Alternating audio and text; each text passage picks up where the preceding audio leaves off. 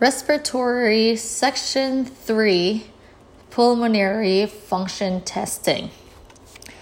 Pulmonary function tests measure static lung volumes, dynamic lung volumes, and diffusing capacity.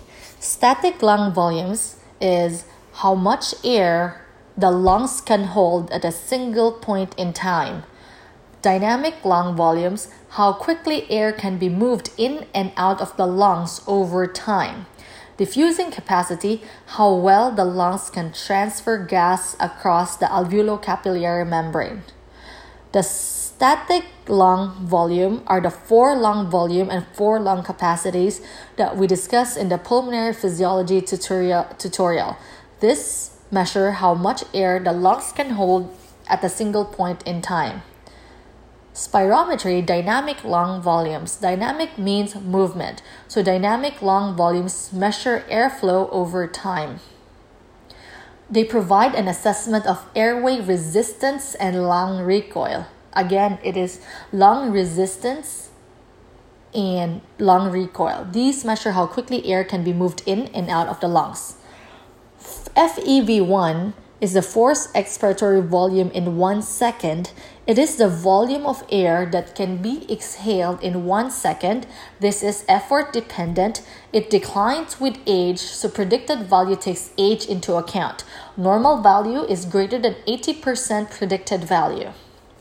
Next is going to be the forced vital capacity, volume of air that can be exhaled after a deep inhalation. This is also an effort dependent. And for female, it's going to be 4.7 liters. For female, it's 3.7 liters, and for male, it's 4.8 liters. Okay? Ratio of FEV1 to FVC should be 75 to 80%. Forced expiratory flow at 25 to 75% vital capacity measures airflow in the middle of expiration. This is the best test of airflow on the small airways. Normal value should be 100 plus minus 25% of predicted value.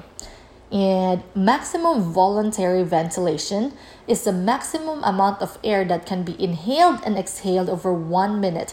This is the best test of endurance. Female, 180 to 120. Male is 140 to 180. Again, best test of endurance is going to be maximum voluntary ventilation. So best test for endurance, maximum voluntary ventilation. For small airways, for all small airways, this is the forced expiratory flow. And then for lung recoil and And then the last one is diffusing capacity. Diffusing capacity measures the factors that allow gas to diffuse across the capillary or alveolo-capillary membrane. This is the volume of carbon monoxide that can traverse the alveolo-capillary membrane per a given alveolar partial pressure of carbon monoxide. This is the test of the lung's ability to exchange gas. The normal value is 17 to 25 ml per minute per mmHg. Again, when we talk about measure the small airway, it's going to be the forced expiratory flow. And then for best test for endurance is the MVV or maximum voluntary ventilation. And test for lungs' ability to exchange gas, this is going to be the diffusing capacity, which is 17 to 25 ml per minute per mmHg.